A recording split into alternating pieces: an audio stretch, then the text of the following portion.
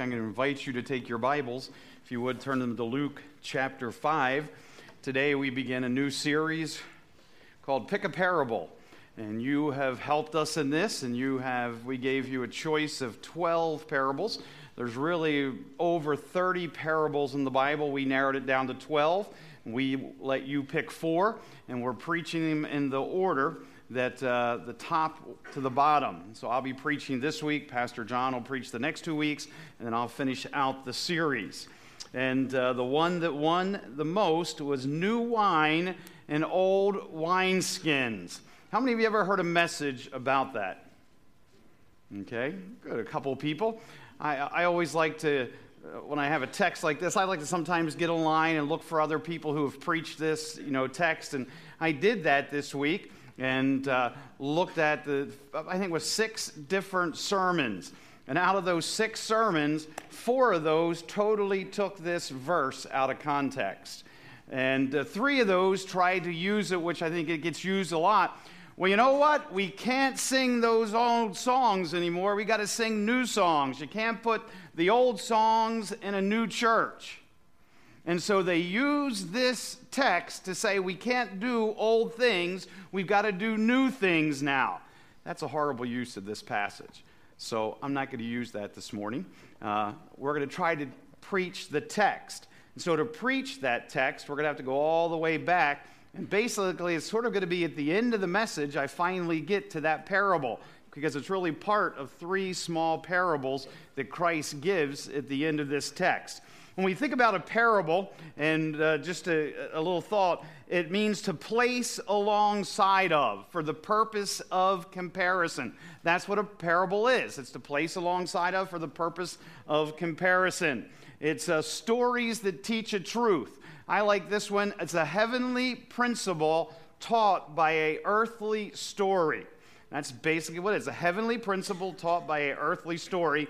And then the other important thing is a parable usually has one central point. Where if you're thinking of an allegory, a lot of times if you're reading an allegory, that allegory will have a lot of parts that will refer to other things. The thing about a parable is the parable is getting across one central thought or one central point. And we're going to see that this morning. Again, remember that point has to be, in a sense, coming from heaven. It's a heavenly point that Christ uses in his teaching to help people to understand. And I think one of the reasons, too, he used parables, and it's interesting, he used parables so that his followers would understand, but those who weren't following him would be confused. And often you find him doing that. And so today in this teaching, we're going to start here in Luke chapter 5, and I call this a very taxing day in the life of Christ. And yes, there is a pun there. You're going to see that when we get into it, why I call it a very taxing day in the life of Christ, because everything we're going to look at here this morning in Luke chapter 5, I believe takes place in one day. So we're going to start here this morning by looking in verse 17. And we're going to call this Jesus' compassion. You'll see there, we're going to read down to verse 16. While he was in one of the cities, there came a man full of leprosy. And when he saw Jesus, he fell on his face and begged him, Lord, I'm sorry, I started in the wrong place. I started in verse 12. Let's start down in verse 17. My fault. Okay, verse 17. On one of those days, as he was teaching, Pharisees and teachers of the law were sitting there who had come from every village of Galilee and Judah from Jerusalem, and the power of the Lord was upon him to heal. And behold, some men were bringing on a bed a man who was paralyzed, and they were seeking to bring him in and lay him before Jesus. But finding no way to bring him in because of the crowd, they went up on the roof and let him down with his bed and threw the tiles in the midst before Jesus. And when he saw their faith, he said, Man, your sins are forgiven you. And the scribes and the Pharisees began to question, saying, Who is this? Who speaks blasphemy? Who can forgive sins but God alone? When Jesus perceived their thoughts, he answered them, Why do you question in your hearts? Which is easier to say, Your sins are forgiven you, are to say, 'Rise and walk.' But that you may know that the Son of Man has authority on earth to forgive sins." He said to the man who was paralyzed, "I say to you, rise, pick up your bed, and go home." And immediately he rose up before them, and he picked up what he had been lying on, and went home, glorifying God. And amazement seized them all, and they glorified God, and were filled with awe, saying, we have seen extraordinary things today." And let's talk a little bit about the context. Jesus is moving about the area of Galilee, and he is really involved in his teaching ministry and in his healing ministry. And on this particular day, he is going to be doing those same things.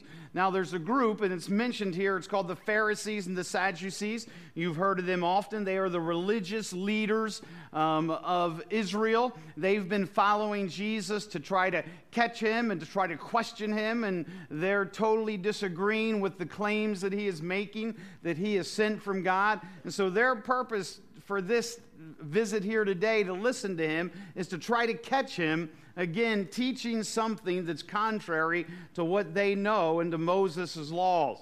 And so the Pharisees and the Sadducees, the Pharisees were driven by rituals and external keeping of the law.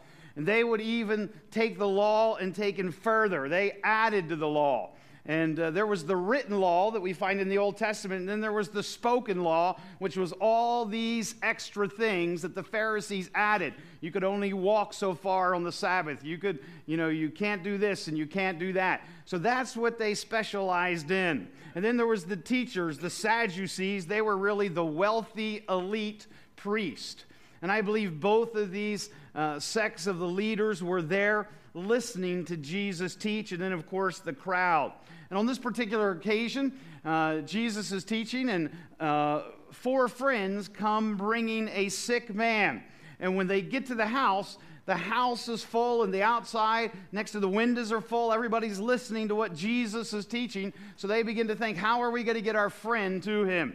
So you've probably heard the story. If you've been in Sunday school, you know they get up on the roof, they cut a hole, they let him down, and Jesus heals that man. He heals him. And verse 20, look at verse 20. And when he saw their faith, he said, "Man, your sins are forgiven you." And let me tell you, forgiveness is always wrapped around faith, the gospel. Faith, believing. Faith is what we do. We put our faith and trust in Christ. And these men had come. They had brought their friends in faith, thinking that Jesus could heal him. Now, they came looking for physical healing, but I believe that there was both that took place in this particular situation. And then there's the confrontation, because in verse 21, you'll see that the Pharisees and the Sadducees get pretty upset. And they begin to question Jesus. They say, listen, this is blasphemy. He's claiming that he can forgive sin. And you know what? Only God can forgive sin. So then what they're deducting here is that then Jesus is saying he is God. That's blasphemy. There's no way this could be. And Jesus knows what their thoughts are. He knows what they're talking about over there in the corner, so he confronts them, and he says, which is harder? Is it harder to heal someone physically, or is it harder to heal someone spiritually? The realization is this: the Pharisees and the Sadducees, they couldn't heal physically, and they couldn't heal spiritually. They could do neither. They had no power whatsoever. They were trying to think all the power was in keeping the law, when all of the power was really centered in Jesus Christ, who they were rejecting. And so here, there's this confrontation. Only God. And then there's the consequences that take place here. You'll see. First of all, the consequences is immediately the man rose up and he picked up his bed and he left. What? Glorifying God, thanking God. And so God was glorified through this. That's what Jesus came to do. He came to save sinners, but he came to glorify the Heavenly Father. And so here God was glorified. And the crowd, not the Pharisees and the Sadducees, they weren't really impressed. They were just ticked off. But the crowd was what? They said, "We have seen extraordinary things." The crowd was amazed. They were amazed at what was going on.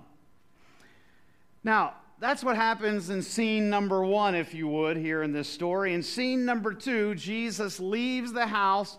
I believe he probably begins to walk down towards the Sea of Galilee.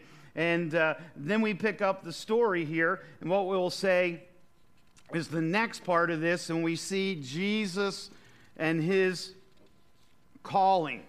Jesus calling. And look here, if you would, and we'll read from verses 27 to 32. After this, he went out and saw a tax collector named Levi sitting at the tax booth, and he said to him, "Follow me." And leaving everything, he rose and followed him. And Levi made him a great feast in the house, and there was a large company of tax collectors and others reclining at the table with him. And the Pharisees and their scribes grumbled at the disciples, saying, "Why do ye eat and drink with tax collectors and sinners?" And Jesus answered them, "Those who are well have no need of physician, but those who are sick. I have not come to call the righteous, but sinners to repentance." And so in the first part, Jesus leaves the house where he's been teaching. He heals the man, and he walks down towards the Sea of Galilee, and he comes across Levi, a tax collector. Now, the Jews hated the Samaritans. The Jews would go out of their way to walk around Samaria because they hated those people. But even more than the Samaritans, the Jews hated tax collectors. They hated them. So, first of all, we have to face the fact that Jesus stopped at this man's, we'll call it a toll booth, to talk to him, probably ticked the Pharisees and the Sadducees off. Why would you even stop and talk to this man? He is rotten. We have to understand again that during this period of time, the Romans were over Israel. They were ruling over Israel. And so the Israelites were subject to Roman rule. And what the Romans did was they wanted to make money, so they put a lot of taxes on the people. But they were in Rome, so it was hard for them to be able to collect all those taxes. So what they did was they actually hired Jewish people to be tax collectors. So these tax collectors, though, what they did was they would charge all kinds of taxes. Let me share with you some of the taxes.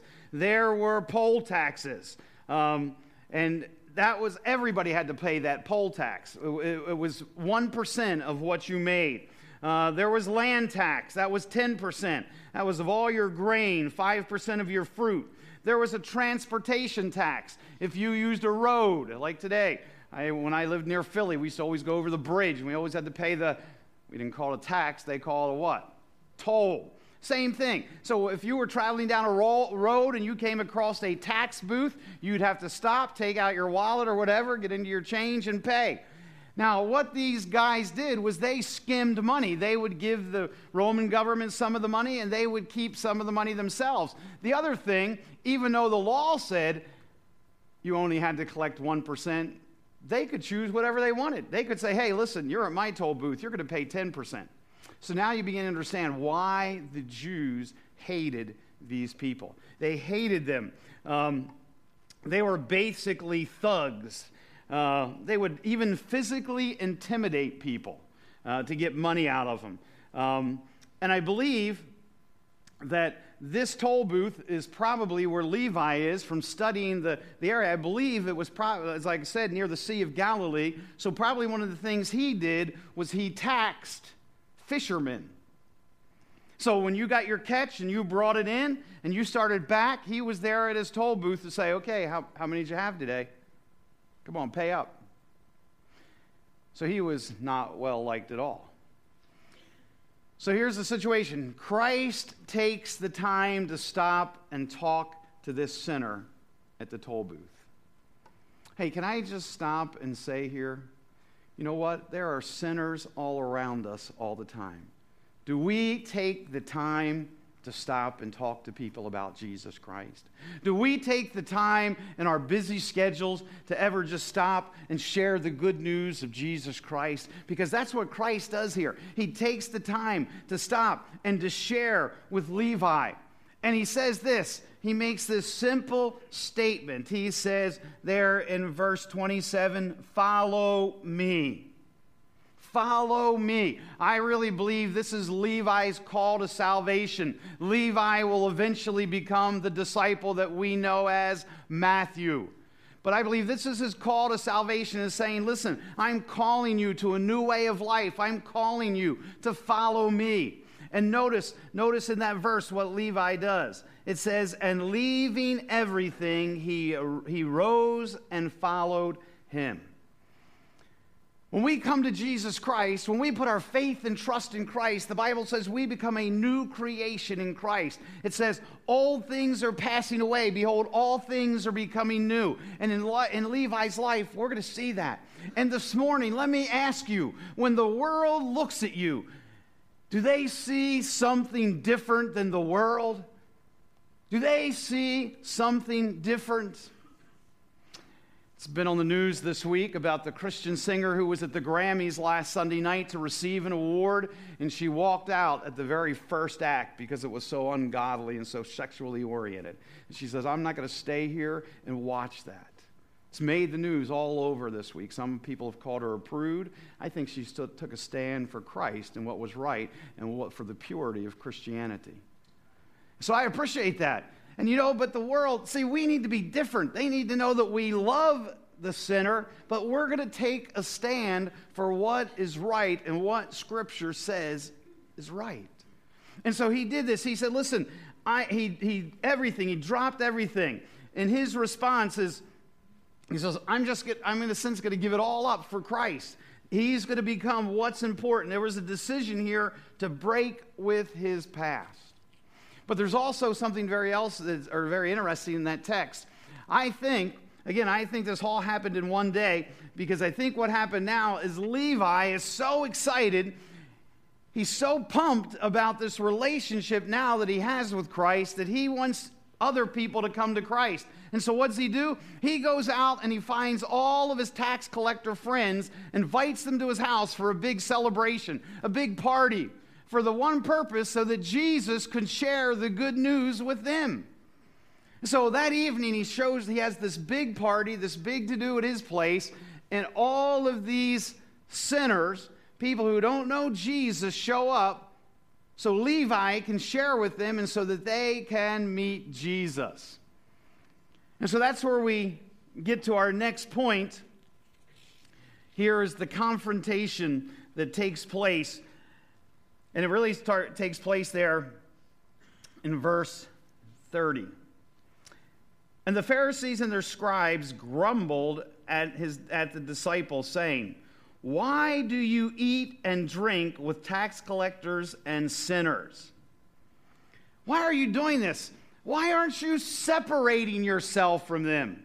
Now, if you were here last week, you remember as we were going through the prayer, Jesus' high priestly prayer, remember what Jesus prayed for you and me as well as his disciples? He says, listen, I pray that as they're in the world, you will protect them. And I shared with you last Sunday, it's not about isolating ourselves from the world. It's about insulating ourselves. It's about going out into the world and reaching people with the gospel of Jesus Christ. And so Jesus doesn't have a problem with sitting down and eating a meal with sinners, but the Pharisees and the Sadducees do. Because, see, eating back at that time, when you sat down to eat with somebody, that was a kind of fellowship. And in the mind of the Pharisees and the Sadducees, there were certain people you didn't eat with. Here's a list. You didn't eat with the herdsmen. That was the shepherds who had their sheep out on the fields, and they would come in and put their sheep at night in a protective area, and then they would come into the city. You don't eat with them. They're lower class. There were the peddlers. You don't eat with them. There were the tanners. They were the guys who worked with the skins. You don't eat with them. They're lower. You don't eat with anybody who's physically deformed at all. You don't do that. Certainly you don't eat with Samaritans. And then even the Pharisees and Sadducees, they had a problem with you eating with women. Because see, women weren't thought of real well at this time. And so here's Jesus, and he's sitting down, and he's eating with these sinners. This is scandalous. This is really scandalous. And look what his answer is. Those who are well have no need of a physician, but those who are sick do. I have not come to call the righteous, but sinners to repentance. He said the sick need a physician. I'm here to heal those who need it. Matthew 9:13, the parallel portion of Scripture, shows us that this is really a quote from Hosea chapter 6, verse 6, where he said, I desire compassion, not sacrifice. This is about compassion on the lost. And Jesus, see, the Pharisees, they have no compassion for sinners. They say that, you shouldn't be doing this. This is scandalous. And if you were really the Son of God, you wouldn't be eating with these type of people. And Jesus says, listen, I have come to heal the sick. I've not come to call the righteous, but sinners to repentance. And what he's saying is, what he's really saying in a sarcastic way to the Pharisees, see, you think you're so righteous, you don't need me. These sinners, this is who I've come for. I've come for them, not for you, because you're too righteous to hear this. And so he gets this across to them. God saves those who sees themselves as sinners. Listen to 1 Timothy 1, 9 through 10. God's law is not made for a righteous person, but for those who are lawless and rebellious, for the ungodly and sinners, for the unholy and profane, for those who kill their fathers or mothers, for murderers and immoral men, and homosexuals, and kidnappers, and liars, and perjurers, and whatever else is contrary to sound teaching. See, that's why God's law was given for those people, to show those people that they are sinners and that they need a Savior. The law brings us to the point of salvation, but it cannot save us. And that's important because the Pharisees and the Sadducees, they were all about the law. And Jesus was all about grace. It was a new covenant, a new time, and he's there, and he's proclaiming, I've come to save sinners. But they couldn't get it because they're so grained in the law and a works method of salvation. So there's this confrontation about eating. And now there's going to be a confrontation about fasting. Okay, it was like, okay, Jesus, we'll give you that one.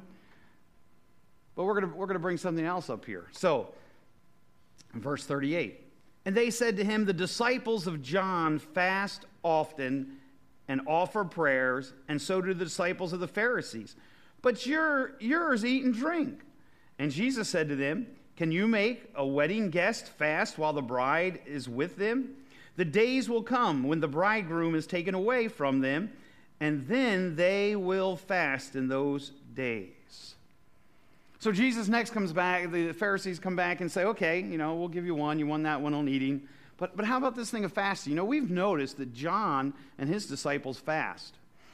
And we, certainly the Pharisees and the Sadducees, we fast. In fact, when you go back to the Old Testament, the only day of fasting in the Old Testament that was literally a day that God called for fasting was the Day of Atonement. That was the day that he said all of Israel needed to fast. Apart from that, he said fasting was important, but that was the only day that he said everybody had to do it. The rest of the time, it was up as God led you, you could fast. Only on the Day of Atonement. But the Pharisees and the Sadducees, what did they do? They took it again a step further, and they fasted every Tuesday and every Thursday. And if you didn't fast, you know what? You weren't very spiritual. And so I'm guessing because of that, and when you go back and you study the Jewish law, I'm guessing that this must have happened on a Tuesday or a Thursday, and everybody was fasting. But here, Jesus, he's not only eating with the sinners, but this is the day when those who are righteous, when those who are the religious leaders of Israel, we're fasting. And what are you doing? Look at us. We're much more spiritual than you. And John's followers are much more spiritual than you, because you and your followers, you seem to eat every Tuesday and Thursday when everybody else is fasting. And so, Jesus comes back again with an answer. And he says this. He says, when you go to a wedding, do you fast? I don't know about you, but when I go to a wedding, I go for the meal. Come on. I mean, I know we go to watch them get married, but while you're sitting there, you're thinking, man, I wonder what they're going to have at the reception. I hope it's a smorgasbord, because, man, this will be great. Now, I know that's carnal, but that's probably true for all of us. I mean, you go to a wedding, it's a time of what? It's a time of joy. It's a time of feasting. It's not a time of fasting. It's a time of feasting. And what he's saying, listen, I'm here. I'm here with my disciples right now. This is not a time of fasting. This is a time of feasting, a time of rejoicing, a time of fellowshipping with us. He said, there's going to come a time I'm going to be gone, and they can fast then. But right now, while I'm here, listen, we're going to feast. We're going to feast.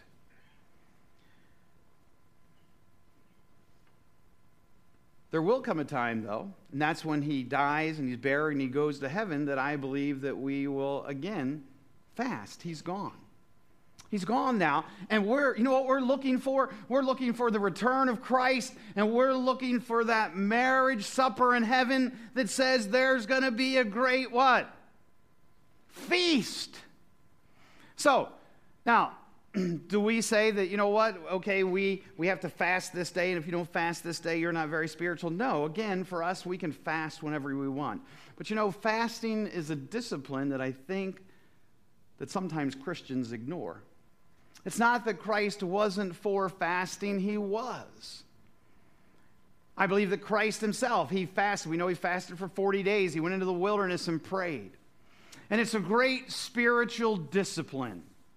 And so here's what I'm going to ask. There are some things going on right now in our ministry that are really important, and some families that are going through some difficult times. So if you want, I'm going to invite our leadership, and I'm going to invite you to spend Tuesday fasting this week. And let me give you some things to pray about. First of all, as Pastor John shared with you, Ed Hickson came home with hospice. And whenever hospice is involved, you know what that means. And so I want us to pray and fast for the Hickson family this week. All the family has been together. They all came in for the weekend, and some of them are going to be flying out. But I want us to pray that God would give Judy and the rest of the family strength in these last days of Ed's life. And they would really sense his presence. That's important. I want us to pray for Dr. Peterson. As John shared, they did a trach. He's got a tube going down his throat now to help him breathe. He's got a lot of fluid in his lungs. He's still in very critical condition.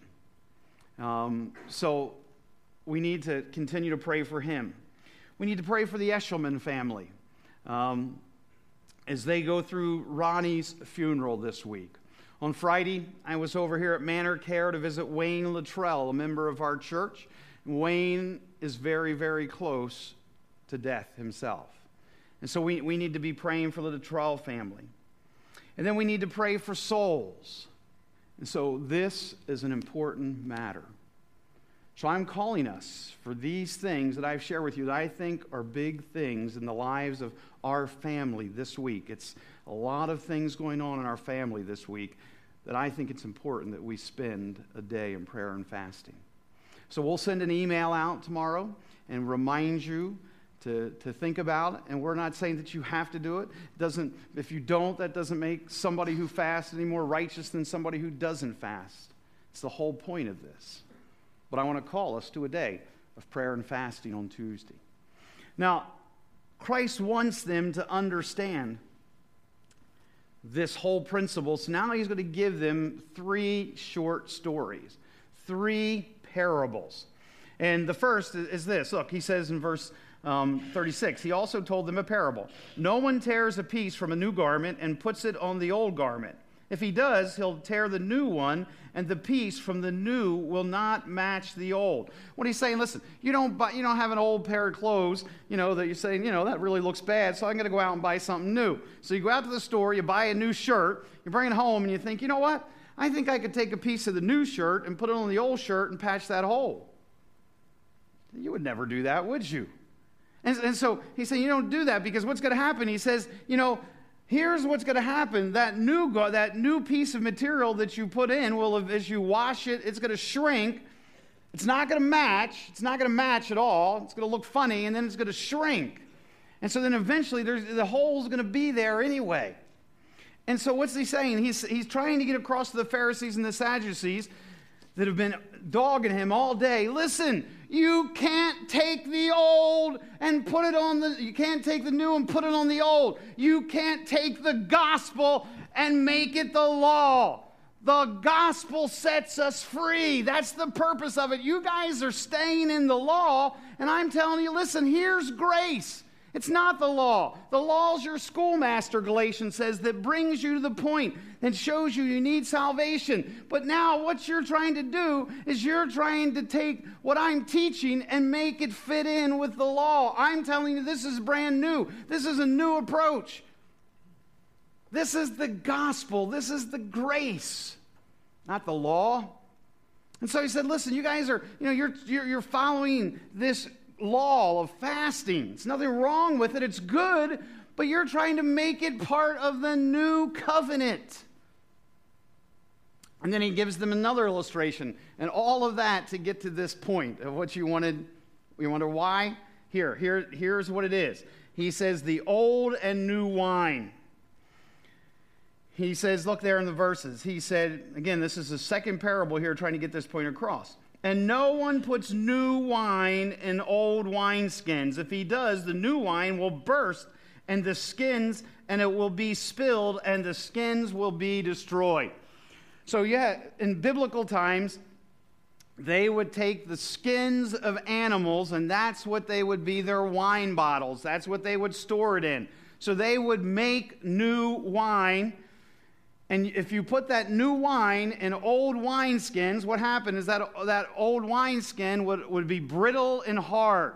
And so once that wine began to ferment and once it began to swell, what would happen? It would burst that old wineskin. So what do you have to do? You have to take your new wine and put it in new wineskins. So as the wine fermented, as it began to swell, the skins themselves would also swell, and they would not burst.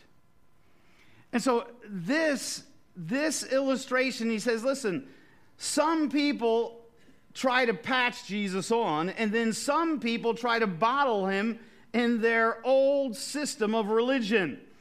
He said, listen, it's like the first illustration. This one also highlights the futility and the impossibility of mixing the gospel of grace with the law.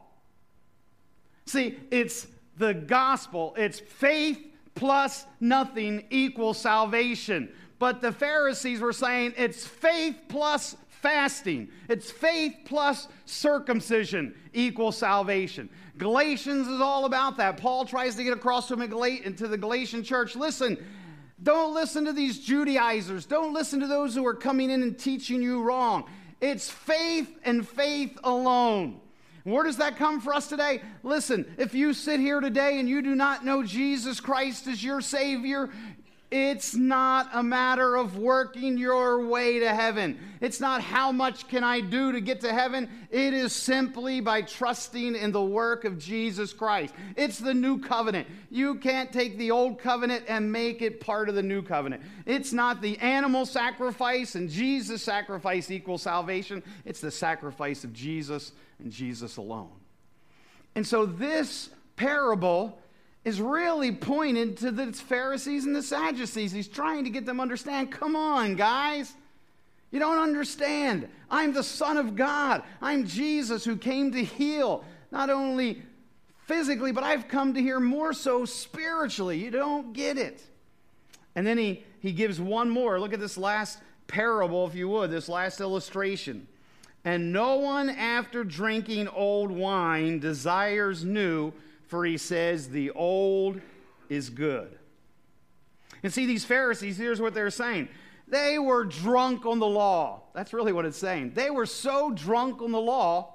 When you get so drunk, your taste buds are gone, so you don't taste that new wine and how good it is. They were so drunk on the law and so focused on the law, they couldn't even taste the new wine of Jesus.